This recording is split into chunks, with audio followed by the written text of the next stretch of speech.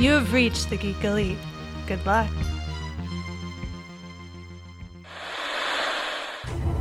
What if you found a portal to a parallel universe? What if you could slide into 1,000 different worlds? Where it's the same year, and you're the same person, but everything else is different. And what if you can't find your way home?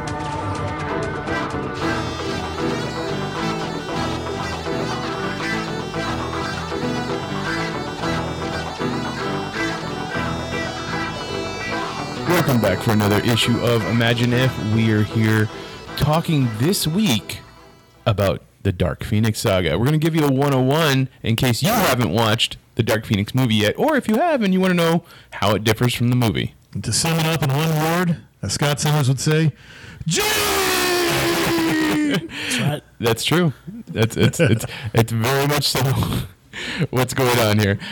So yeah, before we get to that, let's go ahead and talk about what's on the spinner rack for this week. Oh, well, you know, I didn't introduce you guys. Chris. Hey, how's it going? And Rafa is here. Yeah, and you know what? When we're talking about something as cosmic as the Phoenix Force, you know, introductions don't need to be made because we only have so much room for this cosmic bird. This is true. And we're all connected, right? So that's right. That's where it goes. You know, there's one of us, and then we're all of us. This is true. I like that. Can't have you without us. Hey. Okay. All right, so it's brand new Comic Book Day, Wednesday, the 12th of June. If you go to your stores, here's some of the things I would suggest that you take a look at. Batman and the Outsiders issue 2 will be out. This will continue on the book and the team. There's a lot of new faces to the Outsiders, but hopefully this issue will grow more of that as well. Batman Who Laughs, part 6 of 7. That's right. This was supposed to be a 6-issue mini, but they're going to add an extra issue. So the laughs will continue. This is a great character. I know, Rafa, you've been reading this, right? I've been reading it, and it's frustrating because, you know, for some reason, when it first came out, I thought it said 5 issues. Oh, okay. I thought it said 5, and so, like, a couple weeks back, when the 5th issue came out, I was like, yeah. And I'm like, oh, wait a minute. Nope, it's 6. And now it's 7. But you know what? That's fine. This story keeps getting more and more intense. So, like ultimate apex predator, evil Batman. That's can't go insane. wrong there. So between Dark Knight Metal, the Batman Who Laughs, the Last Night on Earth. Yes. Okay. Yeah. We're essentially having our own Enter the Batverse kind of thing. How many Batman are we going to have in the DC universe? Not that they're all in one universe, but But yeah, you have a lot of different versions. I mean, because even Batman Damned, you know. I mean, I feel like Grant Morrison gave us the Incorporated team, and now they're going more into well, let's kind of do that, but let's build it off of different time loops of Batman. Right? We lost Batfleck, now we have Robertson. See, okay, so Patterson. People are saying Battinson. I like our bats. I think our bats is good. I like our bats. I like that one. I like. It's not bad, but I'm going to take advantage of Pattinson. All right, I just love it. Hey, that's. He's got an exclamation point at the end of it too. But what makes this comic so good is one, they have that, but they also have the Grim Knight, who's also in the story. Yes, that's right. Which is pretty Batman, cool. Yeah, but I mean, DC Metal was just. Exactly what, does it matter if it's silly? Does it matter if it's cheesy? You can just put on a Judas Priest album and listen to it and just kind of go with the rest, because that's what it is. But the Batman Who Laughs, the cool thing about it is this is an enemy who everybody confuses, it's just the Joker is Batman. No. It is a full-fledged, insane Batman with Joker qualities. Now, if you want the Joker as Batman, you read...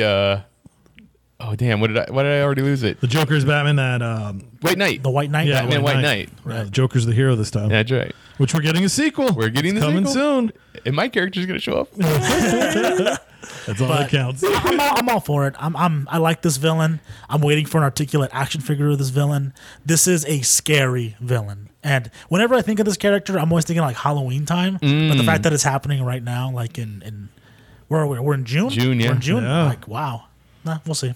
Yeah, it's a little too hot to be wearing all that leather and spikes around your eyes. I don't think Batman sweats though. I think I'm sure he does busy. it. He's too busy to sweat. Gotham City is the city that is staying in eternal winter. It just moves with troubles the season. I wouldn't doubt if Bruce Wayne had his sweat ducts surgically removed. He's they can't see me sweat. There's an AC unit in there. Yeah, it have to be. It has to be maybe- liquid cooled. Or maybe he uses it as like a lubricant, so like his body kind of moves swiftly through all of the leather / metallic. I'm sure that was a Alloys. strange conversation when he was learning from the me up, Alfred. the League of Assassins. Ra's al Ghul, you must move like a jump into snake. the Lazarus pit so you get the grease. Then you wear the ears and the nipples. But 7 issues, I'm excited. That's awesome. Cool. Yeah, I've been enjoying this series. A lot of great stuff. So I mean, I'm definitely excited for the Fallout.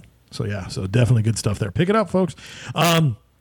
Catwoman issue 12 is out. So yes, the companion book to Batman, but not necessarily something you got to read, but it's out there and it's been a year. So that's crazy because that means it's been a year since Selena let Bruce at the altar. So that's crazy. That's been a year? Yeah, because 12 issues, I believe that was a monthly book. So yeah. God. That's insane. Right? Because you're thinking back to the round table. Yeah. We did. Yeah. Isn't that nuts? Self-promotion. But yeah, that's pretty crazy. DC poster portfolio by Stanley Artgerm Lau. Dude, this guy, his art, you've liked it, you've appreciated, you've saved it to your phone. So now DC Comics is finally putting it all together in a big poster book for you. Highly recommended. Great stuff from the gentleman. Detective Comics 1000 will be getting a deluxe edition hardcover. So yeah, this is going to be the entire book, but with everything. All the covers, extra stuff, bonus features. So, I mean, I kind of kick myself for not ordering it, so I'll probably try to pick up a good deal somewhere. But everybody's going to have this, like everybody's going to be in it. So everything that you saw is there. But you get a bonus story by Robert Venditti with Steven Segovia art.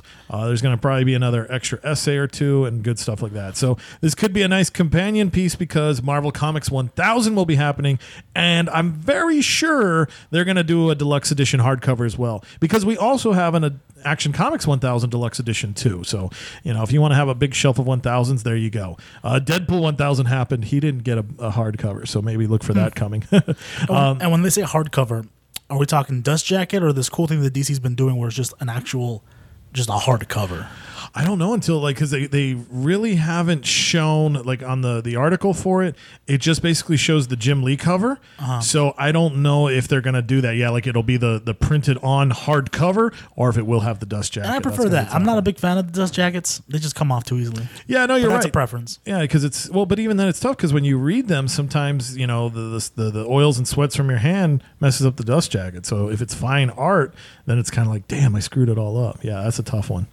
I do agree. I do like that when they make it a solid hardcover. I think that's great. So yeah, there you go. DC Collected Editions. Give us our solid hardcovers. Please. Speaking of Detective Comics, issue 1005 will be out. So this will continue some of the fallout from the Arkham Knight. We now know who she is, and now we're going to see more of what her mission is. Event Leviathan. So yes, we're square off of the 80-page Leviathan Superman book. So now it begins. Brian Michael Bendis is going to bring all the detectives together and Green Arrow and Plastic Man, and he's going to have them go on a crazy case. So we're going to see what happens in this one. This book has just got Mitch written all over it. So There's a lot of characters that I love. So. Yeah, so this is going to be some great stuff. And then I know you're going to be excited there, Rafa, too, because Talia al Ghul, she actually gets mentioned in there. So there could be a lot of okay, what's going to happen? What's she going to be doing? So I know I'm excited to read this one. I just want 4 pages of just sultry action. Of just Talia and Batman flirting. action. So I want oh, my back hurts. Hello, Talia. Give me some of that bat grease. There's a new thing. God. Bat grease. Flash issue 72 will be out, and this continues on year 1. That's right. Everybody's been old, so we've got old man Barry running around. So who knows if we're going to get to see more of him or not. Justice League Odyssey number 10, Red Hood Outlaw number 35. Now this is going to be a book I recommend you watch because the rumor is Jason Todd is Leviathan.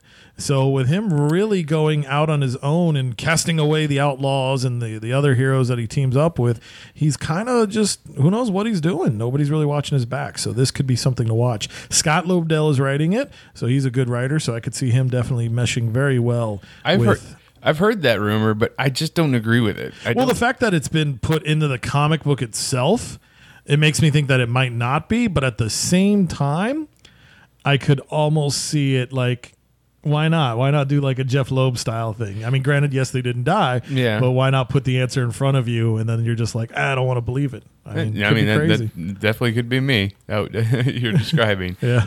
It doesn't fit though. For me, it doesn't fit. It doesn't fit for Jason Todd to be Leviathan. No, I feel like it's a step back in his character. I feel like we've seen that guy already. Back when, I mean, you can go to Battle of the Cow when he was running around as the evil Batman and just like, fuck it, I'm going to kill everybody. Yeah, no, I mean, I could see him working for Leviathan, but I don't see him being the head.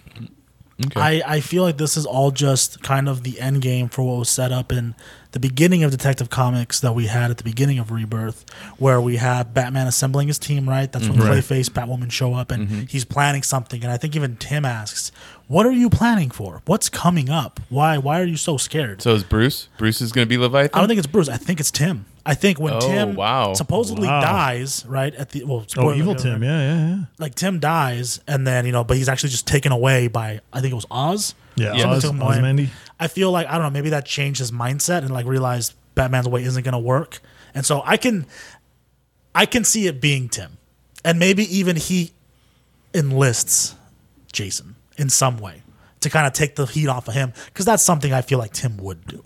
As far as move him away, like this is why all the Batman people, all the Batman villains get caught, is because they don't do this or they don't do that.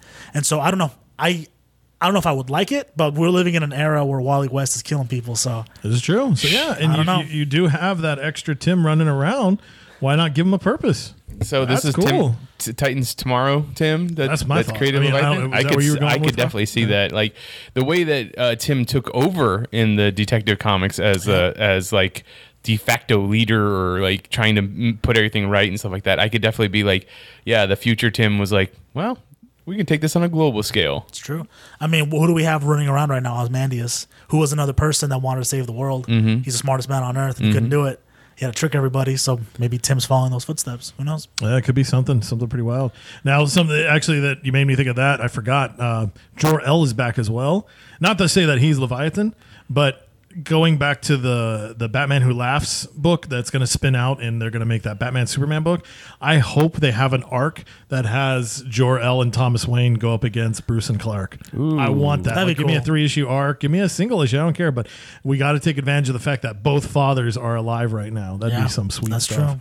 And then Jonathan Kent, the true Jonathan Kent, comes in and saves the day. Shit. Comes in with his shotgun and pitchfork. He's like, leave my boys alone. I'm not gonna lie. I'd like to see that. Hell yeah. I want John Kent back. I miss Pa. All right, but anyways, moving along.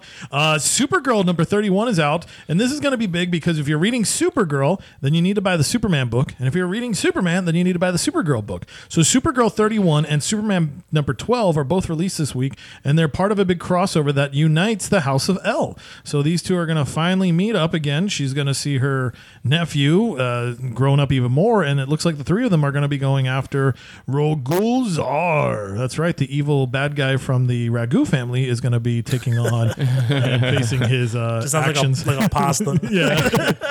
Like, I fuck you up, Krypton, you know. Kind of talking about Supergirl for a second, though, as an aside. I was on Twitter the other day, and just someone, I forgot who it was, but someone just mentioned, I don't like Supergirl and Superman together sometimes because there's like this weird sexual tension. I'm like, what? What are you talking about? What book are they? I mean, like, maybe if they're reading the 50s stuff. I was yes. going to say pre-Crisis on Yeah, Infinite 'cause Earths. I'm like, they're cousins.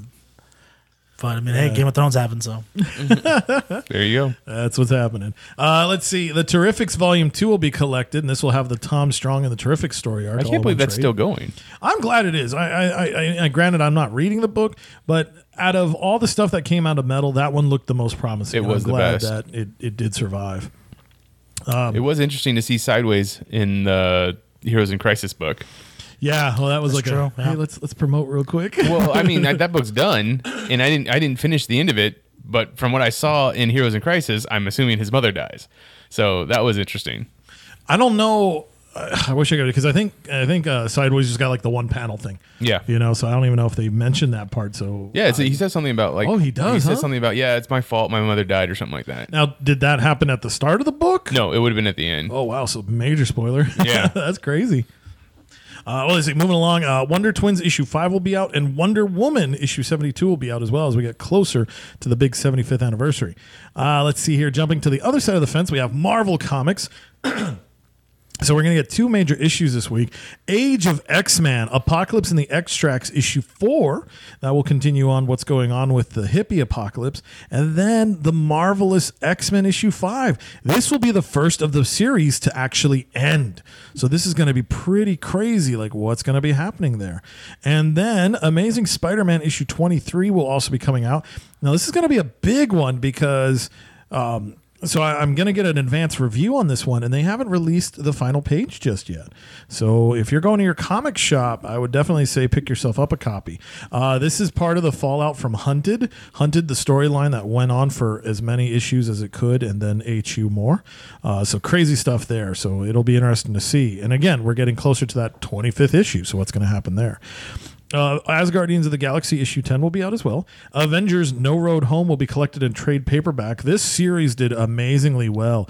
A lot of fans loved it. It got reprinted several times. And it looks like there's going to be, and I could be wrong, but it looks like there's going to be a third part to this series because Marvel has been releasing a lot of No Compromise, No Mercy characters, creating the even more savage, vengeful Avengers team. So I'm excited because Winter Soldier will be on it. So yeah, so if you're a fan of that, or if you are curious about the hype, the trade is out. Champions 6 will be out as well. Dead Man Logan Volume 1 will be out. This will collect the first 6 issues of the 12-issue goodbye to the older man Logan, whatever you want to call him.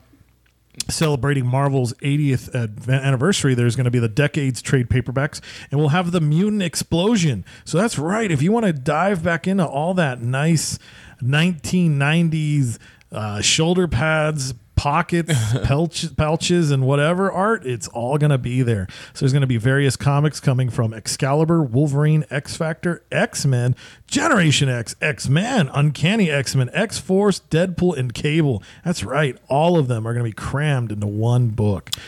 Real quick, I know you said it before. Major X is the son of Cable. Yes. Okay. At least as far as I know. I know that book takes place in the 80s. Yeah, it's supposed to be like, oh, 90s? we forgot to put this out back in the day. So yeah, like maybe late 80s, probably early 90s. So maybe if there's something at the end of that book of a reason why, but with the whole death of the Cable that we know, and then Wi-Fi coming along, Right. and then now X-Man coming through, shouldn't Major X like be around and be like, hey, what the fuck? What's going on, Dad? That's a good point. That's absolutely right.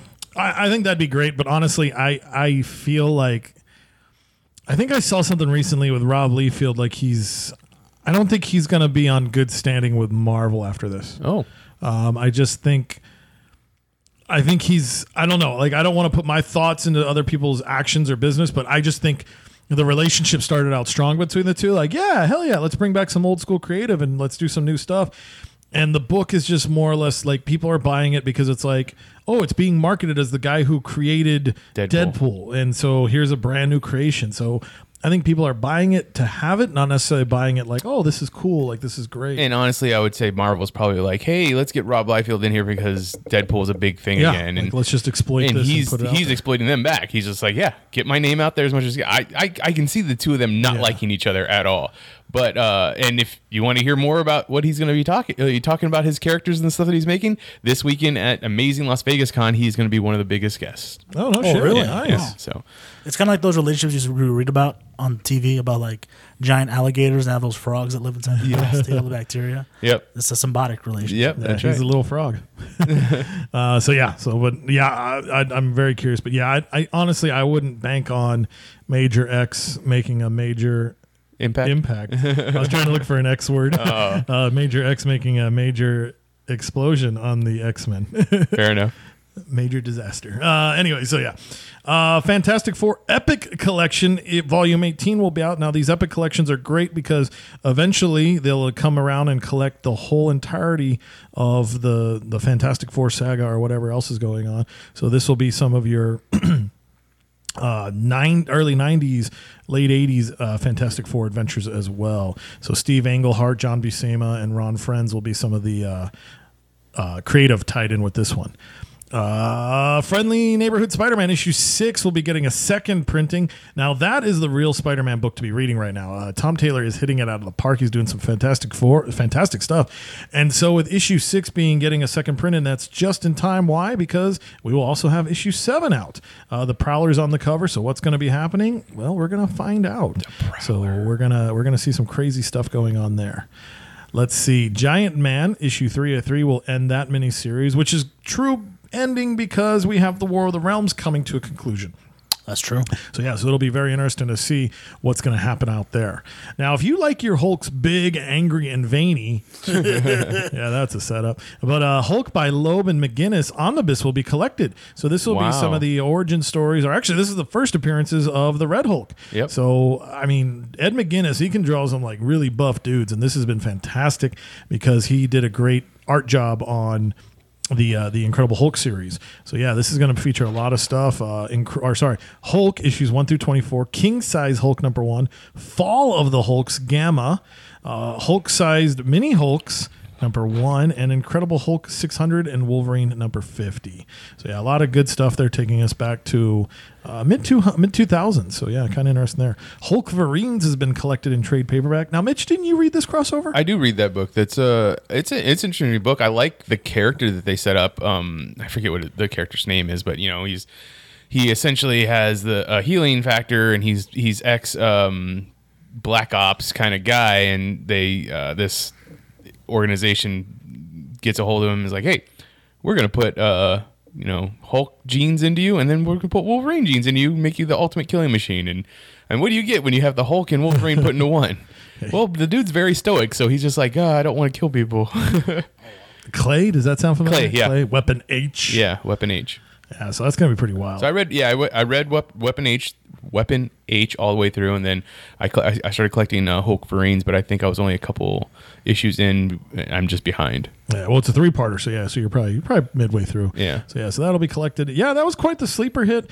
It's kind of funny because going back to the Age of Metal, DC gave us Damage. Yeah. And then you have the Hulk Verine, so it's kind of funny, similar characters, but it looks like Hulk Verine, or no, Weapon H, right? That's his proper name. Weapon H turned out to be the stronger of the two. Yeah. Now, here's the big book. This one's actually outselling Batman. That's right. Immortal Hulk, issue 19 will be out. That's crazy. I can't believe we're living in an era where Hulk is outselling Batman. But then again, we lived in an era where Aquaman outsold the X-Men. So this is some cool stuff. So, I mean, right now, the creative Al Ewing and Joe Bennett are killing it. Do you think that had anything to do with DC taking Tom King off of Batman? Oh, no. I think the Immortal Hulk book has just been such a sleeper. It earned it on its own merit. Yeah, from what... Well, I'm not saying it didn't. I'm just saying, like, DC being like, oh, Immortal Hulk has beaten us. I see what you're saying. Yeah. Like, do you think... No, I don't think they did. Okay, maybe you're right. Yeah, maybe from a standpoint sense, it's like, oh, shit, we need more press. We need more hype. So what's the best way to get that? Make a new #1. Mm-hmm. Yeah. So, no, okay, I could see that. Yeah. Maybe I could see them saying like, oh, shit, we got to do something to justify. Sorry, Rafa, what you were going to say? Yeah, part of that too, I think. Maybe, I don't want to badmouth Warner Brothers. I don't want to badmouth DC Comics, but I could see them doing something that petty. Yeah. It's like, oh, we're outselling. Oh, no. Batman. Oh, no. Has Batman always been their highest seller? Or, like, ongoing book? It's definitely, it's their, like, safest book. Okay. It's, like, the Bat family will always sell. So it's like, okay, here we go. Yeah. It's because of those Dick Grayson abs. Yeah, right? And buns. Yep. That's true. Bat grease. Let's see. Invaders issue 6 will be out. This book, folks, you need to be getting on this because if you're looking forward to seeing Namor in the MCU and you want to see a vengeful Namor, this is where it's at. So this will conclude the War Ghost story arc that Chip Zdarsky has started in the brand new launched book. It's been fun. I've been reading this. We're getting the Invaders, Cap, Steve, Bucky, Jim Hammond, a.k.a. the Human Torch, and Namor. So we're seeing the classics here, and it's an intense, heated book. This is Civil War, but better. Because it's dealing with Namor realizing that he's tired of getting kicked around by the planet. The oceans are getting mistreated. So he's doing some crazy shit to make sure that it gets taken care of properly, which definitely doesn't rub well with the Avengers. Major X issue 5 of 6 will be out, but again, just collect it to get it. Marvel Masterworks Spectacular Spider-Man hardcover volume 2 will be out. So this is one of the first times that they decided to say, hey, this Spider-Man guy is popular enough. Let's give him another book. So the Spectacular Spider-Man was launched, and a lot of great stuff here. You'll also get Frank Miller's very first Daredevil artwork. So if you're a Daredevil fan, I put your radar onto that because that's the first time Mr. Miller was on The Man Without Fear, and surprisingly enough, it's actually really good. Since DC's doing some books, Marvel's going to do one as well. So they have Marvel Monograph, the art of Humberto Ramos. So if you were a Humberto Ramos fan, he definitely did a lot of great Spider-Man stuff. They're going to put an art book out there as well, and it'll definitely feature a lot of his work and also have a behind the scenes of him explaining how he created what he created. Marvel Tales Spider-Man #1 will be featured this week. So the Marvel Tales books also is cashing in on the 80th anniversary. So this one will collect Amazing Spider-Man issue 66, Marvel Spotlight #32, and Spectacular Spider-Man #90. So this is going to be great because even though it's called Spider-Man, we're going to be meeting a lot of other characters here. We will get the first appearance of Jessica Drew, and I believe the first appearance of Black Cat as well. So it's going to be pretty nice. This is a great collection. The books are nicely printed, beautiful covers, and a lot of great treasures inside of it. Here's a big one that everybody's been waiting for. Silver Surfer Black. Yes, the crazy mind of Donny Cates will be now going over to Silver Surfer, and we've seen Donny write Silver Surfer during his Thanos Win story arc. So this will definitely be one of those books that will probably outsell. So if you can get yourself a copy, get yourself a copy. This is a book that is near and dear to my heart. I love it. Spider-Man Life Story. This series has been fantastic. It's neat seeing Peter Parker go through the ages, and it's a hard book to read because you see a lot of stuff that he does that pisses you off, and you see a lot of hurtful things that are happening in his life. So right now we will be visiting Peter Parker in the 1990s, and this will be this will basically deal with the Cold War. So it'll be very interesting. Silver Sable will probably be a big part of this one, and I'm hoping that we'll get to see some Winter Soldier in this as well. There's a couple of Star Wars books. Then we've got Superior Spider-Man #7. Symbiote Spider-Man #2 is getting a second printing, was just perfect because Symbiote Spider-Man #3 will be coming out. So this will definitely play very nicely for fans of the upcoming Spider-Man film. So I used to think it's interesting is that usually Marvel gets on these kicks before the movie comes out. Yeah. So you would think you would have saw all the symbiote stuff, Venom stuff before Venom came out, but I honestly think they didn't think Venom was going to be that big a hit. Well, but then again, like as much like DC, like Warner Brothers has way too much control of what's going on, and Marvel's been practicing that too. So if they're not going to get a lot of the profits because of that, they're not going to promote as much. This is true. So that's why, I mean, with Venom being a purely Sony thing, I think that's where they're like, fuck it. So then after it became a big hit, they were like, oh, well, now we can jump on. People will come and read our stuff. Yep. And who knows, maybe they have to give some proceeds to Sony if they do marketing before. So maybe they wait till the movie's out, then it's big, and it's like, hey, then we'll get more maximum profit. I don't know. Okay, fair enough. Crazy stuff. But speaking of tie-ins, so if you want to save some money, the True Believers series will be focusing on some reprints. We will have True Believers Spider-Man Morbius #1. So this will be reprinting Amazing Spider-Man #101. So we're going to see the 6-armed Spider-Man face off against Morbius. Michael Morbius was a scientist. He decided to experiment on himself, and he became Morbius, the living vampire. So this will be interesting. And this is going to be really good. Why? Because it's going to have some amazing Gil Kane art in it. Wow. So for $1, definitely treat yourself. True Believers Spider-Man versus the Hulk #1 will be out. This reprints Amazing Spider-Man #328. I know nothing about this book except for the fact that it shows the Hulk getting punched in the nuts by Spider-Man. That alone is worth now, the $1. Does that hurt the Hulk or does that hurt Spider-Man? Probably Spider-Man. I would think so. But then again, I think this is actually Todd McFarlane art. That makes sense. Yeah. And so, I mean, the Hulk, I'm looking at the cover, the Hulk definitely has a face of like, it's kind of like when you would hit Donkey Kong in those old games. So he'd like pound his fist. So yeah, it may hurt him for the moment, but it is ultimately going to hurt you more. Yeah, I would think that like punching the Hulk doesn't necessarily hurt your hand like if you punch Superman. That's punching steel. Right. But the Hulk just doesn't feel it. Like it doesn't care. So I mean, I can understand it being like it upsetting the Hulk even more, but yeah. Yeah. So yeah, but again, just for that cover alone, seeing like it's literally Spider-Man on the ground punching up right into the Hulk's dang. Is he doing a Johnny Cage? I don't know if I'm mimicking the pose. I don't know if that counts or not, but it's definitely close enough. And let's see. Then the last book coming out, and this one I would recommend just because the cover is very beautiful. True Believers: Sinister Secret Spider-Man's new costume. Wow, what a title! Sinister Secret Spider-Man. Yeah. What the hell is Sinister Secret Spider-Man? I think they just didn't want to say spider or symbiote. Oh, okay. You know, they could have just said, yeah, you'd think they should have said the Sinister Symbiote costume, but whatever. But anyways, this will reprint Amazing Spider-Man issue 258. And this cover is also very well, too, because it shows Peter Parker kind of fighting off both costumes coming after him, his classic red and blue and the symbiote one. Now, I don't know this one as well either, but I think this might be the one where we see the famous nightmares where Peter Parker was sleeping and then he'd be attacked and his loved ones and stuff like that. And then he wakes up already in action in the symbiote costume. Like we saw in Spider-Man 3. Yeah, Spider-Man 3, the Spider-Man cartoon on Fox, all of it. So I think that's where that famous moment comes from. So I'd recommend that one. Is just worth it. Dangerous sleepwalking. Yeah, exactly. We all face it. That's what people on Ambien do now. Yep. Watch out, Twitter. Let's see. What else do we have? A couple more quick books here. We've got Venom number 15. War of the Realms number 3 is getting a second printing. War of the Realms Journey into Mystery number 2 is getting a second printing as well. And this is really good. This could bode well. War of the Realms New Agents of Atlas number 1 will be getting a second printing as well. So this is a team composed of Asian background characters. So let's see. I mean, I hope there's a lot of hype for this as well.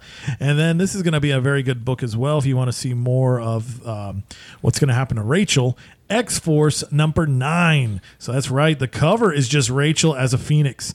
She's definitely in her Hunter costume, so I'm very excited to see. I'm so mad at myself for not picking this book up all the way from issue number 1. I should have. So this is going to be a 10-issue series. Ed Brisson is doing some great stuff. So that's what's on your comic racks this Wednesday. Awesome. So then, like I said, this coming weekend is Amazing Las Vegas Comic-Con. It's June 14th, 15th, and 16th at the Las Vegas Convention Center. They're going to have guests like Rob Liefeld, Sean Astin, Jason David Franks, Amy Jo Johnson. They're going to have the 4 people, I guess, or 4 creators that were responsible for Infinity Gauntlet. So Joe Rubenstein, Jim Starlin, George Perez, and one more, and I can't remember his name at the moment. Oh my God. But Jerry Conway's also going to be there. And I think there's one more actor, and I can't remember who it is. But I mean, obviously, Sean Astin. Sophie Turner. No, it's not going to be Sophie Turner. Oh, okay. Sean Astin is a big one, and the fact Asher Angel, and the kid that plays Pedro in Shazam. Yeah, so Jovan Armand. Oh, that's awesome. Yeah, two of the Shazamies. 2 Shazams there. I recently got to interview Jimmy J, who runs the Amazing Las Vegas Comic-Con. I asked him, so you're gonna have Sean Astin there, and you're gonna have the people who created Thanos. Do you ask if Sean Astin would like to play Star Fox, since he played the younger brother to Josh Brolin in Goonies? Ooh, that'd be fun. Right? Yeah. Or you could even ask, the Rob Liefeld, since he created Cable, like who's the younger brother that Sean Astin could play to Cable. That's pretty funny. Yeah, so I pulled up the list here. Holy shit. Damn, summer school. So Rob Liefeld will be there, as you mentioned. The Infinity Gauntlet reunion. So yes, this will be Jim Starlin, who was the writer and creator of Thanos. Ron Lim, who was the artist that Ron Lim. After George Perez had to leave the series. Joe Rubenstein, the inker. We've chatted with him before. He's an interesting fellow. And then this is huge. George Perez, they're billing this as his final appearance. Now, they say final appearance, but I'm thinking this is probably his final appearance for the Amazing Las Vegas Comic-Con. According to the interview, he said that it's going to be his last one, especially on the West Coast. That's what I was just going to say. Yeah. I'll bet he's probably not going to be coming out to the West Coast. Oh, my God, this hurts. And it's also the one right after his birthday. Yeah, wow, dude. Wow. George Perez, that man, his art is just amazing. There's so much. It's so beautiful. Like this, oh, man, I wish I would have seen that. That's crazy. So I will be there if anybody listening to this would like to stop by and say hi. I will be in my shirt, my Geek Elite shirt, and I'll have to hopefully be doing interviews. So yeah, go see Mitch. Go tell him he's handsome. Go give him a hug. Thank you. Don't kiss him unless he gives you consent. That's right. Yep. Jerry Duggan's going to be there as well. He's Jerry a writer, Savage Avengers. You're getting that book, right? I'm getting it. I have yet to start reading it. Well, I wish I was there so I could ask the two of you, what? Yeah. What's going on here? But again, I get it. I mean, I play with action figures. Sometimes you set a couple aside and you're like, that'd be a badass team. It's some of the awesome. as I say, it's the other people other than Conan in that are really got me interested. I'm like, ooh, Venom on an Avengers team. That's kind of interesting. What if Conan just turns out to just be fucking awesome? I mean, that would be great. That's more power, more greatness for me. I don't see it happening, but It's true. Hey, there's love for him out there. I don't get it. Like, I can fully admit, like I've said it in the comic shop. I'd be like, oh yeah, Conan, and people light up like, yeah, fuck yeah, you know. First you must defeat your enemies, then you drink the blood. You know, I don't know. I never got into it. So that's what I'll be doing. But let's talk about Dark Phoenix Saga. Yes. When did it come out? Okay, so the Dark Phoenix Saga, now this is tough, but if we specifically just stay with the Dark Phoenix Saga, then you're looking at Uncanny X-Men issues 129 through 138, which go back to the 1980s, and let's see if I can get you the actual issue release dates here. By the power of the internet. So what did I say it was? Starting with 130... 129? 129? 129 to 138. All right, so issue 129, we are looking at a release of... So sorry. The 70s. The 60s. No, we're not that 1980, early. January. January of 1980, yes. So there it is. Wow, that was very interesting. So if you look at the cover... you'll see Colossus, Storm, and Wolverine squaring off against some Knights of the Hellfire Club. But what's crazy is it's not billed as the Dark Phoenix Saga. What's so it those billed as? collectors, it's just nothing. It just says, "Save us from the Knights of Hellfire." Oh wow! You know, so it's So this is the introduction of the Hellfire Club. well, yeah. So this should be their first appearance. So the Dark Phoenix Saga is billed as a 9-part series.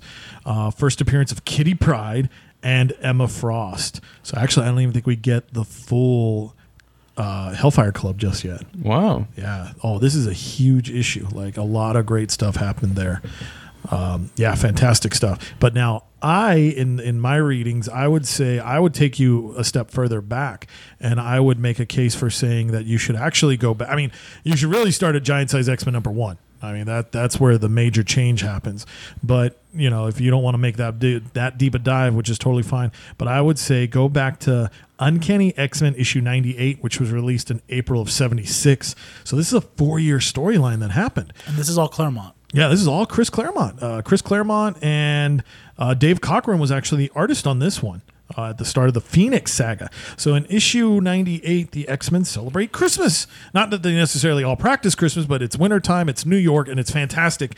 And this was a fun issue because we actually see Scott and Jean finally go on a date. And as they're getting on the elevator, you see Stan Lee and Jack Kirby getting off. And they're looking, and Jack's like, "Look at those damn kids." And then Stan's like, "Yeah, we didn't have them kiss back in our day." You know, those were some solid impressions, I'm sure, right? Solid. But anyways, issue I saw it in the whites of your eyes. Thank you. But anyway, so this is the issue where the Sentinels are back. This is insane because the threat of the Sentinels was destroyed in the 1970s by Neil Adams and Roy Thomas. They got Cyclops to trick the Sentinels to going into the sun and sacrificing themselves. So now they're back, and they kidnap some of the X-Men and take them to space. So this is what gets Jean Grey over in outer space. It introduces us to the... Oh, God, I can't think of his name right now. He was definitely one of those... Shoot-a-la-dem. He was one of those human characters. He was part of the space program. Oh, it'll come to me later. But anyways, yeah, he was basically picking off the X-Men and taking them to space. Really? So yeah, he managed to get I think Wolverine, Nightcrawler, and Jean, and got him up into space. So then issue 99 has the X-Men, go out there, manage to get aboard a spaceship, fly out in outer space, and take them on and whatnot. And then issue 100 shows the famous cover where you have the old original X-Men versus the new giant size X-Men with Xavier standing in the middle and being like, "Fight, my X-Men." Huge stuff. And then that's where they get on the ship, they come to Earth, and it leaves us with a cliffhanger ending because the ship started to explode. So I have two of the biggest X-Men experts here in the room with me right now, and I don't know a lot about the X-Men history, but at this point, has Sinestro, or not Sinestro, sorry, Mr. Sinister already swapped out Jeans with Madeline Pryor? So that's all going to be inserted later, but technically, no. Okay. So I'll give you some of that backstory. So now issue 101, which was released October of 76, the spaceship crashes into Jamaica Bay. And at that point, this is where the Phoenix has now, and this is all inserted continuity. We didn't see this when it first happened. But the Phoenix essence just fell in love with Jean Grey's soul, her inner beauty, everything about the woman, and embraced her to the point where Jean and Phoenix became one. Then it took Jean's body and put it in a cocoon so it could heal at the bottom of the Jamaica Bay. Mm-hmm. But what fans knew at that time was Jean had become the Phoenix. Yeah. So yeah, this was huge. So yeah, I mean, October 76, and as you pointed out in the 80s is when the Dark Phoenix saga started. But yeah, this is the Phoenix saga. So we start learning about the M'Kraan crystal, the Shi'ar Empire, the Starjammers, all the crazy space elements of the X-Men is all starting right here. Which stayed for a long time, right? Oh, it did. It expanded. Yeah, the power of the mutants. All the Starjammer stuff is huge because all of that stuff, it carried on into the 90s. That's why the X-Men had all those cool danger rooms because they got all that Shi'ar technology. Now, something that's pretty wild about the Galactic Empire. What is it? The group of heroes that defend the Shi'ar Empire.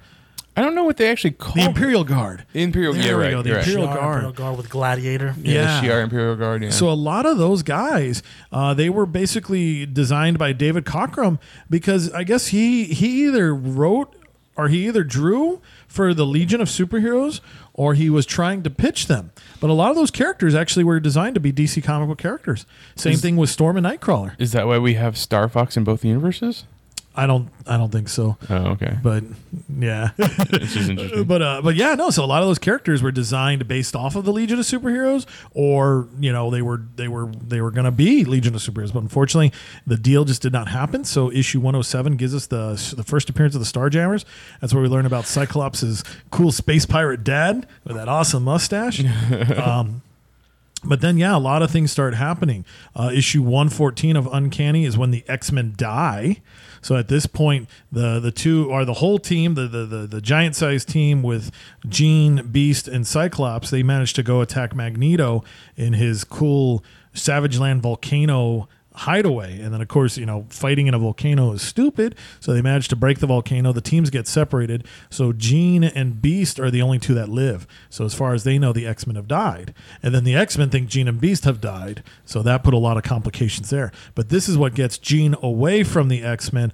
And then that's where the seduction by Mastermind starts happening. So that's where he makes himself look like the very handsome Jason Wingard. And he starts seducing her and having her have these flashbacks to... I wouldn't even know what's like early 1800s royalty and making her believe that she is an ancestor that she used to be, right? Like reliving through her life. Yeah. So kind of slowly psychically taking out those barriers. Yeah, he starts really seducing the Phoenix as well, teaching it passion. Then one more issue I would highly recommend that you read is Uncanny issue 125. So this one was fun because the Phoenix is back and there's something awful on Muir Island. I love those titles, the hyperbole that they use. But this is the first appearance of Mutant X, the Proteus saga. So Rafa and I were just talking about it. Proteus being the child of Moira McTaggart, and he just has some amazing, incredible abilities. And then I think that leads to... I'm not sure if it's that issue 125 or if it's the next issue 126 or maybe even 127, but the Proteus saga happens, and that's the famous one where Cyclops throws the coffee in Wolverine's face, and he's like, come on, runt! And then Cyclops manages to take down the rest of the X-Men, and he's basically like, because a lot of them got freaked out when they fought Proteus, because, Proteus was like, hey, you're now going to be Tetris blocks, and you're going to be marbles and all this stuff. It's like that scene in Infinity War. Yeah. When Thanos was doing that to, the Guardians. Yeah, the Guardians. Messing with all the warping their reality and whatnot. Yeah, crazy stuff. So that's the last story before we get into the Dark Phoenix saga. Wow. So yeah, a lot of great history there. I highly recommend. It's an investment, but I think it's worthwhile. The Marvel Masterworks series. They have a run of X-Men that will take you from the 05 to issue 1 to like 70 before the reprints happen. And then they have the Uncanny X-Men volumes, which will also showcase all that stuff there. So yes, sorry, that was long-winded, but here we are. We're back at the Dark Phoenix saga. 9 parts. Crazy stuff. Issue 129, we get Kitty Pryde and Emma Frost, And I tell you, it's funny because I know Rafa and I have had this discussion about, Emma. When I first met her, luckily I first met her in her first appearance. She was evil. Yeah. That's why I really love that line in Astonishing X-Men when Kitty's talking to Emma and she's like, the first time I met evil was when I first met you. And I was like, wow, because that really harkens back to that issue. And it's true, especially with Uncanny that came out last week, and how they're showcasing with Emma who she's become, and she's doing these bad things in order to save her people to go back. Because I'd known about the Phoenix Saga, but I hadn't gone back and actually read pieces of it. And so reading it, seeing Emma as the White Queen there taking out the X-Men systematically, she removed all of their clothes so that she could make sure that they couldn't escape, and then holding them in cages. It's like, this is some sinister stuff. Yeah. What's so funny is that the X-Men, and I know I'm speaking to the two wrong people, but they don't get the credit for what they've done to the way we look at comic book characters these days. So follow me on this. The best MCU movies by most people are the ones where the villains are not sympathetic. Yeah. They have their meaning. So the X-Men, villain and hero are very much interchangeable throughout the X-Men comics. Like, I agree with you. Your Magneto has been a good guy and a bad guy for the longest time. Emma Frost, bad guy, good guy. They switch back and forth all the time.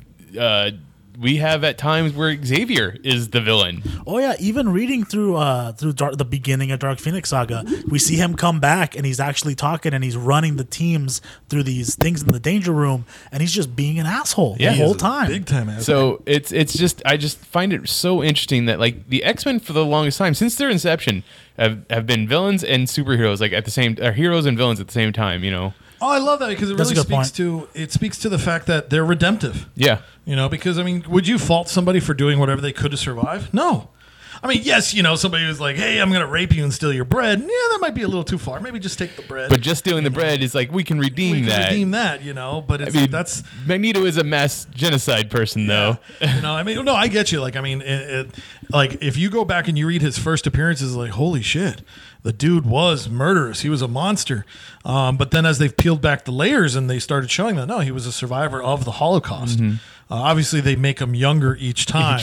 Because you can't stretch. I love the memes from the Dark Phoenix stuff where it's 1992 Dark Phoenix Saga played by Michael Fassbender, X-Men 2000 played by Sir Ian McKellen. Yeah, it's what happened to him in the 90s? You're like, damn. Well, that's the one thing about the new X-Men movies since First Class is because they've done the whole thing of we started in 1962 and then the next movie was 1972, the next movie was 1982, this movie is 1992. It's none of them are aging, but they're getting older throughout time. So it's very much comic booky. It is comic booky. Yeah. So no, I dig it. And there's a little bit of just, I don't know, something about being a comic book fan that makes that, I don't know. It makes it okay. It makes it, yeah. Well, exactly.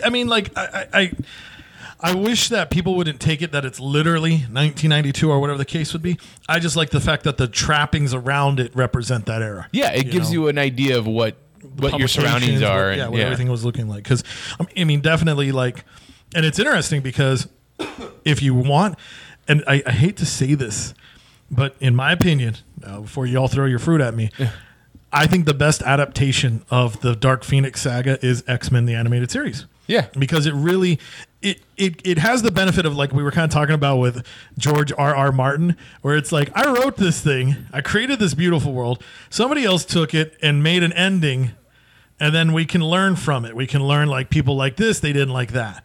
And so when the Dark Phoenix Saga happened, so I'm gonna jump forward just so I can jump back. But when it was first produced, and John Byrne is on the book by now, too. He's also the artist. So Byrne and Claremont, they had a great working relationship. They produced Uncanny X-Men. This is huge. Even their inker, Terry Austin, was a great part of that trifecta as well. And so they came on, and they just made X-Men so much better. Dave Cockburn, he laid seed. He put it all out there. He made the team international, which, again, had even more representation. But Byrne, Claremont, and Austin, those three just made it huge, epic. And so when they created all this story and whatnot, Jim Starlin was editor at the time, and he's like, I'm tall, I don't care, And then finally it's wait, Jean did what? Oh yeah, she ate a planet. Okay, well, what's going to happen? Well, we're just going to take away her powers and be done with it. No. Fuck that. I'm editor. She needs to die. And so that's why we actually have the death. And the death was just, it was going to stick. And it definitely put a monkey wrench because there exists, and I highly recommend reading it, X-Men, what if the Dark Phoenix saga had ended differently? And they put out the original ending. So it's kind of like the Jason Todd thing. Right. The comic exists. We've never seen we've seen the pages. They've just never been official where people voted for Jason Todd to live. Right. So Marvel put together a gimmicky book and they released it. And it's very expensive. It's almost like, I mean, if you can find it for $10, that's a steal. I know the dollar reprints, they did a reprint as well. So you might get lucky and find a copy. It's worth a read. It's great. Because in that one, the Shi'ar Empire defeats the Phoenix. They strip Jean of her powers, and Scott and Jean go off and live a happy life. Because that's what Claremont wanted to do. He was like, I'm just going to write off the X-Men slowly, one by one. In the 90s, he was going to kill Wolverine.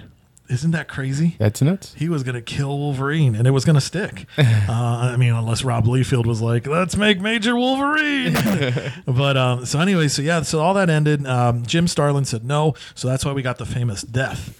But then later on, a young Kurt Busiek working for Marvel at the time, he overheard that Bob Layton wanted to do X Factor, and it was going to be a book that featured the original X-Men.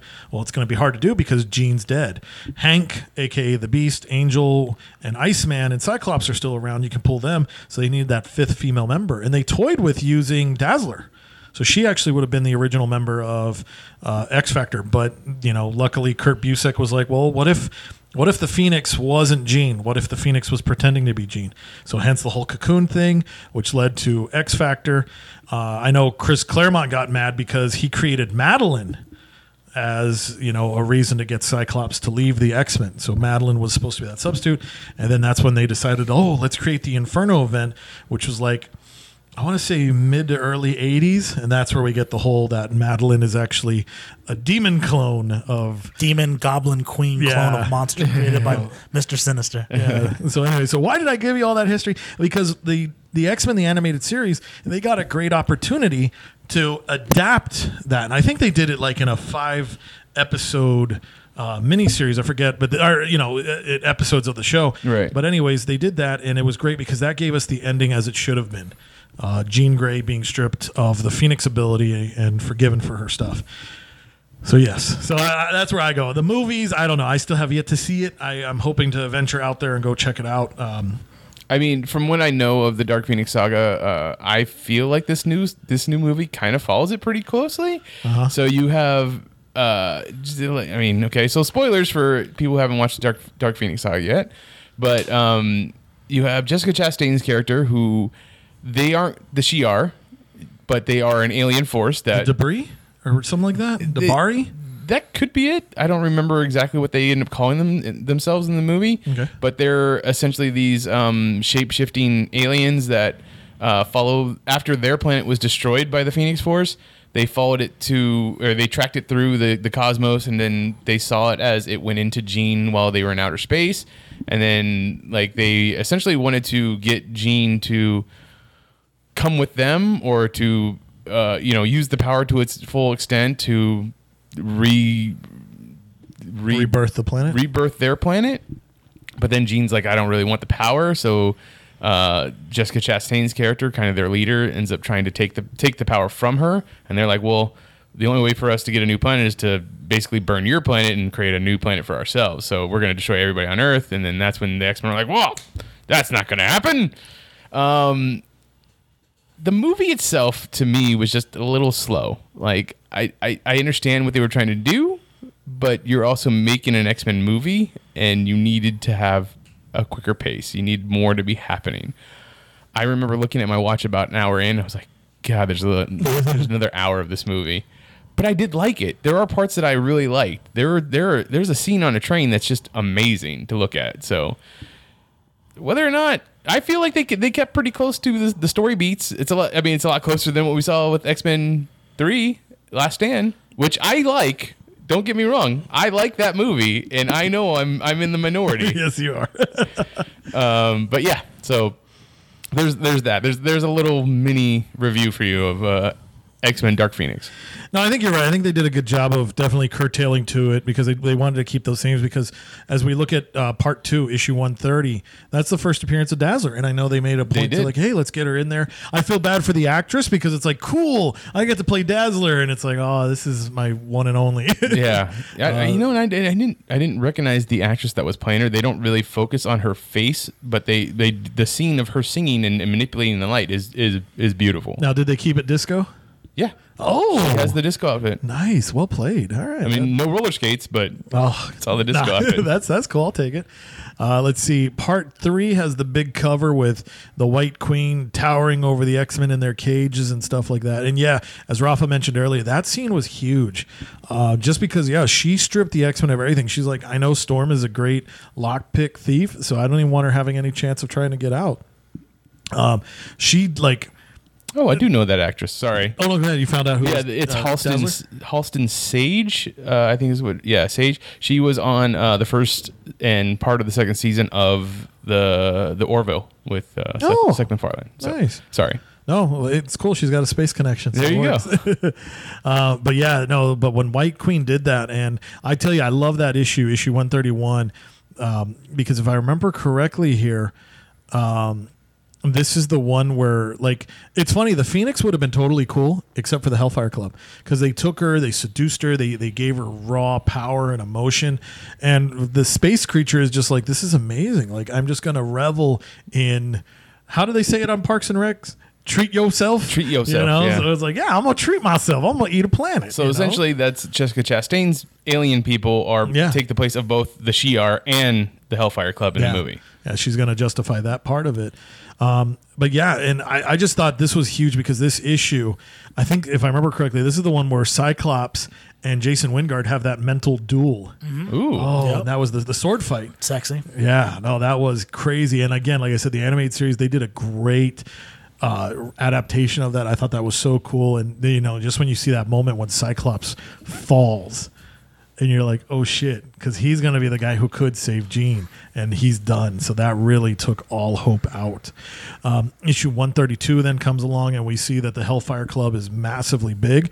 And this is the one, actually, this is the issue where we get all of them. Sebastian Shaw, Donald Pierce, and Harry Leland. So we get to finally start seeing the Kings and the Rooks, the black side of the chessboard. And that was huge. I mean, meeting those characters.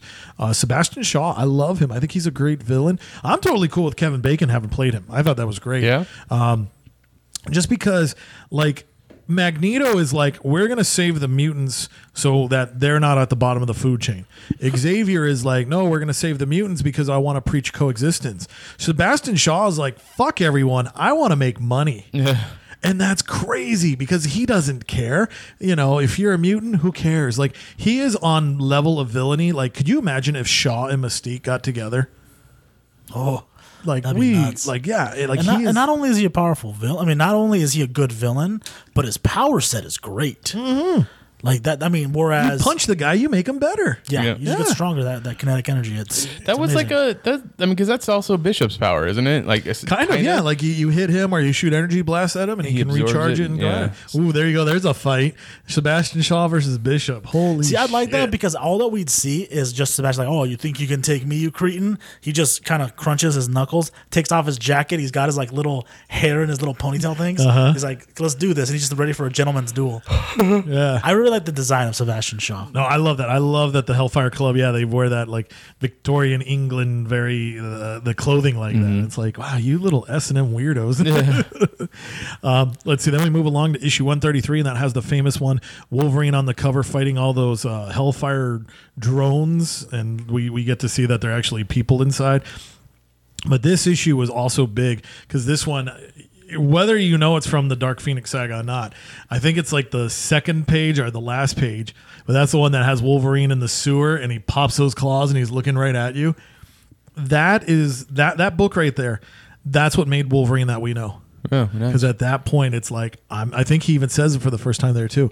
I'm the best there is at what I do. Nice. Like that. Now, just bam. That's also interesting because this is the first X-Men movie in all of Fox that doesn't have Hugh Jackman. Yeah, it's true. Because he even shows up in First Class pseudo cameos in the Deadpool movies. So I'm surprised I didn't have something there. He's not aware to be seen. This is the first X-Men movie without Wolverine or Hugh Jackman. Wow, that's kind of.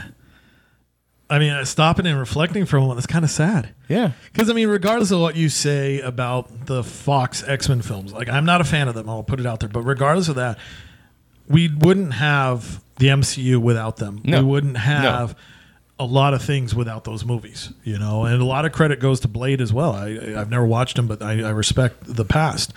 And it's crazy to think about that. Yeah, it's like every X-Men film has had Hugh Jackman in some way. And this is the final one, the last one. And he wasn't in it. Yeah. I mean, hell, they should have at least, like, I get it. He's probably like, look, dude, I haven't kept my physique up. But they could have at least had something like maybe like, oh, and here comes the famous actor Hugh Jackman coming over to the Hellfire Club. Like, that would have been cool. Like, give him a walk-on cameo at some point. Like, wow, They could have had something. Yeah, that's a damn That's shame. unfortunate. Because I get it. You don't want, like, the way they've done the timeline, it would be rough to be like, well, how does Wolverine help them with the Dark Phoenix saga, but then he doesn't know them when he meets them? Whatever. No, He took a bullet to the head. You know? just have something in the background. Yeah, it doesn't. It nearly, literally, that's the timeline that's already messed up because of Days of Future Past. So, Yeah. So who cares? You could change shit all you want. I mean, Jean dies at the end of the movie. Sorry, No, that's okay. I mean, she's not going to show up in 2002 being From that K. Jansen Jemison. Pumpkin or Pumpkin Jamson, Yeah. whatever her name is. However you pronounce it. Beautiful, beautiful name. All right, So yeah. So we have that. Then issue 134 is crazy. Why? Because we finally get Jean as the Black Queen. So that's where you see her in that bustier and the cape and the hair in the bun and holy shit. Looking sexy as hell. Yeah. White queens, black queens, and then Madeline becomes a red queen, right? No, she becomes the Goblin Queen. The Goblin Queen. Isn't there a red queen though? I think somewhere there was something for like a storyline, or maybe if I'm thinking probably that would have been. Did you read when Greg Land was artist on Uncanny X-Men? Greg Land, Karen Gallion. Yeah, so yeah. I think they nicknamed her Red Queen when they did that, when okay. she was going around and getting her own like evil X-Women team. Got it. Yeah, that's probably where that comes from. But at that point, yeah, Jean is the Black Queen. So this is creating some jealousy in Emma Frost, because Emma was like, I'm your sexy telepath. I'm your go-to. And it's like, no, fuck you. This woman's got cosmic ability. So crazy stuff there. Beautiful cover because, again, you have the X-Men squaring off against the Hellfire Club. You know, Black Queen in the middle, you know, just making the antagonizing efforts here. Issue 135 comes along, and this one was a cool one because this is where John Byrne really starts playing with comics. So this issue is the one that shows all the X-Men defeated on the ground and Phoenix rising up above and actually crushing the logo. No comic before that really interacted with the logo at all. So that one set a huge precedent. Like, oh shit, let's do some cool stuff. Yeah, even on the trade paperback, that's the famous issue, or the famous image that they always use for that one. I like how crazed she looks in it too. Yeah. Well, and this is great because if I do remember correctly, yeah, this is where she goes into space and she eats a planet. Is this where she literally ruins Jason Wingham's life, right? I think like it's she either- just transcends him into nothingness. Yeah, it's either issue 134 or 135. It's one of these two. And it's like, yeah, she's like, you son of a bitch. You know, like, you did this to me. All right. And she shows him all of infinity and he just like melts like, good. Yeah, no, I thought that was such a cool punishment. Oh, yeah. You know, like, it was like, you know, just like, oh, you thought you had hold over me? Fuck that. I was just riding this wave just because I could. Yeah. And then now we come to the big issues. So we're getting to the conclusion. So issue 136. So that's the famous one with Scott Summers holding Jean Grey in his arms, screaming up. That, again, it was another pose that got mimicked several times. I know a lot of people try to take the death of Supergirl and they try to, say like, oh, the body language is very much there as well. I don't know. I see him differently. But again, the president is definitely there. But yeah, this was huge. At this point, Lalandra and the Shi'ar Empire have been notified that some of their agents have been killed along with the Dabari solar system or empire, whatever that is, those weird little broccoli people. And so it's like, yeah, we gotta punish her for this. But the X-Men are like, fuck it, we got this. So they single-handedly take down the Phoenix. Beast had a great moment in this one. He built that dampener and they put it on her head so Xavier could get in there and basically put some mental circuit breakers on her and get her at peace. And they do it. Like, the X-Men are actually successful. They've stopped this cosmic being. And then what happens? Here comes the Shi'ar Empire. They're like, we're going to fuck your stuff up. And it's like, man, that's crazy. I'll admit, I was so happy. I finally scored a copy of this comic. One of my favorite ones in my collection there. And then it comes down to the pulse-pounding conclusion, issue 137. This cover's been mimicked a lot of times. We recently just saw it in the Extermination miniseries. So Scott and Jean embracing each other on the blue area of the moon as they fight for their lives. And at the bottom of it, Phoenix must die. And then I always loved at the top because it had that little ad there where it's like, this Marvel comic could be worth $25,000 to you. Wow. It was just, so cheesy, the gimmicks at the time. But man, that issue, it's so huge. This is 1980. Yeah, this is September of 1980. This book was insane. The Fate of the Phoenix.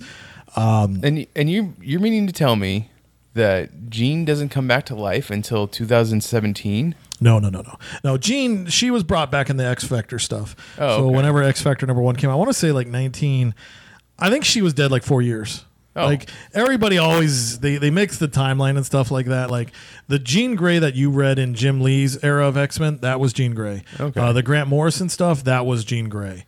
The only time it wasn't Jean per se would probably be this stuff, the Phoenix Saga, because it's actually supposed to be the Phoenix now. Yeah, so the way that they set it up is when they find the Phoenix the first time, like Franny was talking about at the beginning, right? And the ship falls in the Jamaica harbor, whatever. What happens is Jean is cocooned and she's at the bottom of the harbor. That's Jean's actual form. The Phoenix takes Jean's form and basically uses her as a lens to exist. So the Jean Grey that goes Dark Phoenix and destroys the planet is not and dies Jean. is not technically Jean. It is, but it's not. Okay. So what happens is then Jean wakes up, and then that's where X Factor comes in. So Jean is back, but Jean is she did that, but technically not really. It was a way for the editors to go around to say like, oh, we can have her back, but in a way where she didn't directly cause the death of billions of people. Yeah, exactly. That was a mandate that Jim Starlin had. He's like, look, if you're going to try to bring her back, then you have to find a way to exonerate her of her crimes. And luckily, Kurt Busiek was like, well, then, yeah. And I like how you use that. It So was then a lens. where does she go before New X-Men happens? So let's see. So Jean goes into space. She gets burnt to a crisp, put into the healing cocoon at the Jamaica Bay. She comes back. Like, there's a great story, and it's a really neat trade. I forget what it's titled, but it's basically these two stories lead up to X Factor. So Avengers issue 263, which was released in January of '86. So actually, she was gone for 6 years. Okay. Jean was gone for 6 years. So the Avengers find the cocoon, and they're like, what the fuck is this? It's radiating power, and it's incredible. So then this book crosses over to Fantastic Four issue 286. And this was neat because John Byrne gets to draw it. And this is kind of what put some angst between Byrne and Claremont, because Claremont's like, because he doesn't want this story to happen. It's like, now you're killing the whole Phoenix. You're killing the mythology. So, it is what it is. Actually, no, I apologize. And then this is a crazy... Well, I know it put a rift in them, but Chris Claremont and John Byrne are credited as the writers of that issue of Fantastic Four 286. So I guess, again, it's more your boss coming in and telling you, like, all right, remember that ending you wanted? We'll give it to you after we fuck everything up. Yeah, and that's really what they did. I mean, ultimately, Jean is sleeping, right? The X-Men go off. Cyclops leaves. They go off. They fight the Brood. Things happen. 6 years, whatever. Jean comes back after the Avengers. Yeah. And then that has Cyclops leave the family that he's created. But in order to not make Cyclops look like a complete piece of shit for leaving his family, his wife, Madeline, and his children, it's showcased that she was created by Sinister with Jean DNA, but Goblin DNA to create this evil person. And so it's just, again, it's all retconning, trying to make it seem like this. They were flying by the seat of their pants as they made this stuff. But yeah, basically once, because so Avengers and then Fantastic Four, the cocoon opens, and then they create the new book X Factor. And so yeah, that's when Reed Richards is like, hey Angel, we found Jean Grey, and then Angel's like, fuck. So he calls Scott, and Scott doesn't even tell his wife. He just hangs up the phone and leaves. Dick move. And there was a lot of fan reaction where they were like, why would Cyclops do that?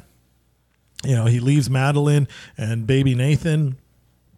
And then, as they continue on, it's like, hey, let's just make Madeline the bad guy. This way everybody will like her. But yeah, pretty much from 1986, X Factor Volume 1, Issue 1, February of 86, that has been Jean Grey as you've known her. Okay. So she only had about, from 1980 to 1986, Jean Grey was gone, as we knew. And then she's always been that until Grant Morrison killed her in the new X-Men book. And then she was gone for many years. About 15 years there. So okay, that's what I was wondering. Yeah, the big standing death happened.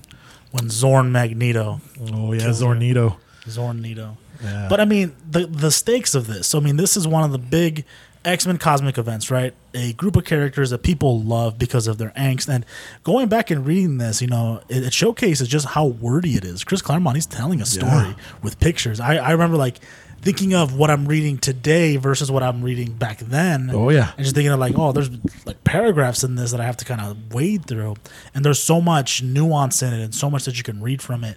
And how, they built this huge event up and to ultimately kill Jean, but then to go, okay, so what do we do from here? So they kind of retcon so much of it. And I mean, I think that's one of the cool things about these comic books, right? We paint ourselves into a corner. And then something big happens, and then, okay, so how do we come back from this? Yeah. And you know what? For me, being a comic book fan, you have to be able to take things at certain levels, right? And so for me, going back and the way they retcon certain things, I liked it because for me, the Dark Phoenix saga was very important for so many different reasons. One, it allowed for, the new coming of the new X-Men with Scott leaving, and so Storm is leading the team. Yeah. We have these new villains that come by. We have this idea of this crazy force that is cosmic in nature and destroys and becomes such a big piece of the X-Men for years to come. And so I think it opened up a lot of doors, but it also opened up a lot of can of worms. Oh, yeah. And they try to do their best to close some of those cans, but I mean, it gave us to where we got, and I think that's what's important. Well, and I love it too because, like you said, I like that analogy where it's like you paint your ending, which puts you in a corner. And I think that's what's neat is the creativity of people to come back and change it. Because, when I think of the seduction of the Phoenix to Jean Grey, I link it back to Hal Jordan in The Possession of Parallax. And it's crazy because it's somebody will come along and change stuff.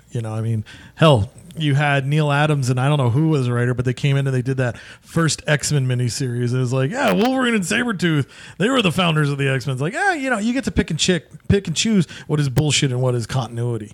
And that's what's really neat about it. And so, this storyline, if you're a fan of Jean Grey, read it. Because it's beautiful. It shows that the only reason the Phoenix was a redemptive being in the end was because of the love and compassion of Jean Grey.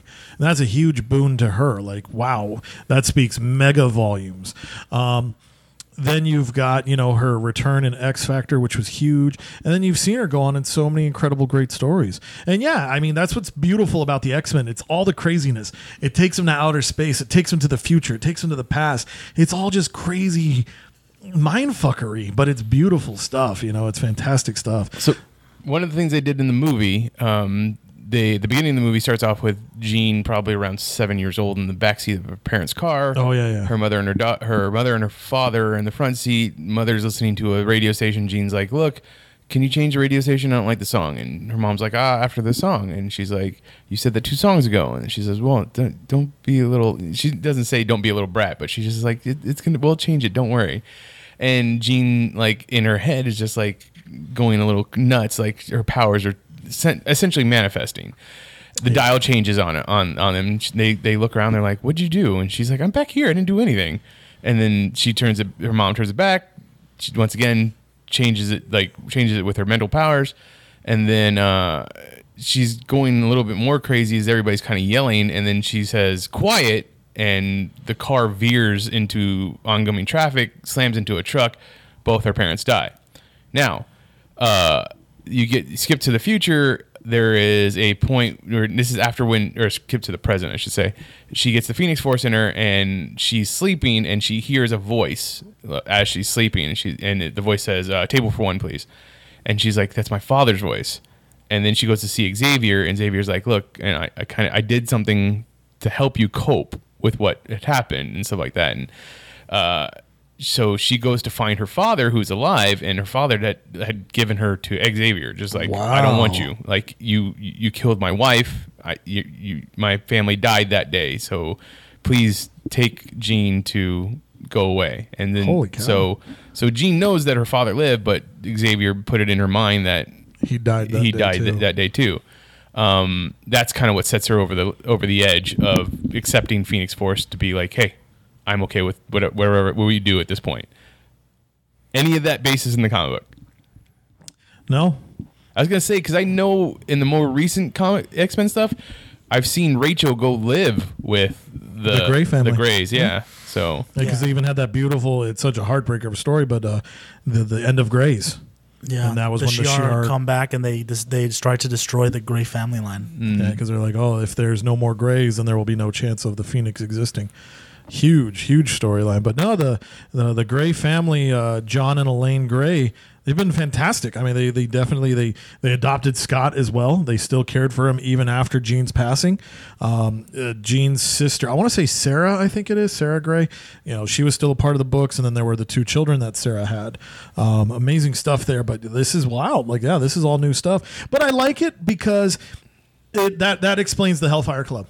That's the catalyst that pushes her into like, you know what? Everybody else, you've all been selfish pricks doing what you want. Now it's my turn. Mm-hmm. So that makes sense. And that's totally an Xavier thing to do. It is. It very much is. He's Yeah, like, he does do that. you know, I don't want you to remember that time I farted. So, you know, here goes 6 years of your life. You'll pretend to die like 4 times in a Yeah. year and like, oh no, he's dead. Like, oh, I just needed a break, guys. I'm back. I mean, if you really look at the X-Men saga, Xavier's the villain. so that's the whole Dark Phoenix saga. Well, 2 things I want to point out real Sorry. quick. Sorry. So if you, like we said, issue 137 was the conclusion happens. Jean dies on the moon. Now, if you're collecting issues, most of the time the trade includes this one, and I would definitely point it out to you. Uncanny X-Men issue 138 as well, and that's the one with the the Exit Cyclops issue. So the one where he's carrying the duffel bag and walking out. That one was huge because it's a eulogy. You know, it just has all this amazing stuff, and it was huge, and it basically has Cyclops professing his love and everything for Jean, and that's the real conclusion of the Dark Phoenix saga. And you see Cyclops leave, and there's one other book that I would put out there, and this is going to be so random, but it makes for some great comic book reading.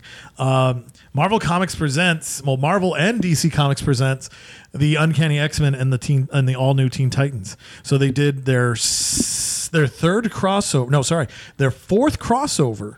5th time they worked together. And so they managed to take their 2 biggest selling properties, the Uncanny X-Men and the new Teen Titans, and have them team up. And that book is huge. Why? Because that's the first time we see a resurrected Phoenix. Because in these crossovers, it doesn't matter how DC and Marvel get together. There was no Axis. It just happens. Darkseid learns about the Phoenix. So he resurrects it so he could take the power, thinking he'll be all powerful. That book brought back the New Gods as well. Because they were kind of in limbo since Jack Kirby wasn't working with them anymore. And that book was it's like one of Deathstroke, the Terminator's early appearances. And he's actually, like, this is the first time he's a badass. Wow. So he takes on the X-Men. He holds his own against Wolverine. That's crazy. And it's just crazy. And it's a great crossover. So I'd highly recommend that. So yeah, definitely go out, get the Dark Phoenix trade. Make sure it goes all the way up to issue 138. Find a way to get this X-Men New Teen Titan crossover. It's a shame because there was supposed to be a sequel. So this one was handled more by Marvel Comics. So it's written by Chris Claremont. So it's got all that good love in there. And Walt Simonson was the artist of it. And he's very much known for his Thor art. The second volume would have been Marv Wolfman and George Perez, but unfortunately Jim Starlin, who's the real Phoenix, the Dark Phoenix, he broke a lot of things between them. And then definitely I want to say it's Phoenix Rising is what the trade paperback's called, and that brings Jean Grey back to life, where she even learns about the Phoenix saga as well. Okay. Like I said, that's the Dark Phoenix saga as it was written in the 1980. Anything else the big to come out of that you want to talk about? I would say I think that the big stuff that came out of it was all the space that it brought to X-Men. Because I remember when I was younger, I don't know, maybe it was because of the cartoon, I didn't like the X-Men in space. I didn't care for it. But then as I got older and I started to appreciate it more, and I really thought it was neat because it's like, the X-Men definitely is like a growth mindset comic book. And it's like how exciting that it went from, the 5 teens to the international X-Men and to beyond. And I just think that's so neat because when you read that book, I mean, Warlock, he's a member of the X-Men team, but he's an alien and it doesn't matter. It's just all about like people that are banding together to do the right thing. So I think that blew it up there. And the Dark Phoenix saga is great. Why? Because, what's the old saying? Power corrupts, but absolute power corrupts absolute. And it definitely, I mean, as much as I disagree with some of the stuff Shooter thought of, I do think the way they ended the Dark Phoenix saga, I think it's great. Like I do think with Jean's passing, it makes it that much more powerful. Rafa? And I think it was one of those comics where, I mean, I hate to think that Jean would be a catalyst for anything because Jean, the character herself, is valid, has a lot of great things, but her death was a big growing point for Scott and who he would become later to ultimately becoming the mutant, not messiah, but the mutant leader that got them through the House of M. It's this event. It's the event that he goes through with, abandoning Madeline. It's the event that then goes into what happens during New X-Men, him being absorbed by Apocalypse. It's these things that, go from Scott as the Boy Scout who is the idealistic one that ultimately he is broken down piece by piece by piece. This is an essential piece because he sees the woman that he loves die in front of him. And I think that's very important to who he becomes as a character for the later stories. And without that, I don't think we get what we need. That's true. That's true. That death of Jean definitely, that showed Cyclops. I think that opened up his eyes to a lot of like being an X-Men will involve a lot of sacrifice. Again, you've seen the movie. It sounds like it's a good popcorn flick. I think that's a good way to recommend it. If you want to watch it in other variations, like I mentioned, the animated series, the X-Men of the 90s, they had a 5-part Phoenix saga. If you still have your VHS, you can go out there and find the VHS tape. They do have it available on DVD. Unfortunately, and this is a sad one, X-Men Evolution, I know a lot of people kind of either love the show or hate the show. I think it's great because to me it goes along with that Young Justice cartoon where it's just like, let's take these characters and put an alternate take on them. So if there was going to be a season 5, it would have been dedicated to the Dark Phoenix saga. Makes sense. So they do have an episode called Power Surge. I don't know what season it is, but that definitely shows Jean getting her powers, so kind of mini Phoenix saga. And then in the short-lived Wolverine and the X-Men, the third cartoon and the last cartoon, they actually had a 3-part season finale called Foresight, and it deals with the Hellfire Club taking Jean, and we do see a mini Phoenix saga there as well. So that was some wild stuff. Now, has any of the parts that I've said from the movie today made you, either one of you, more interested, less interested, or about the same interested in seeing the movie? I definitely think I am more interested in seeing it. I read that in a different article, but the whole like Cyclops telling Magneto to like, I will fucking kill you. Right. Like that sounds cool.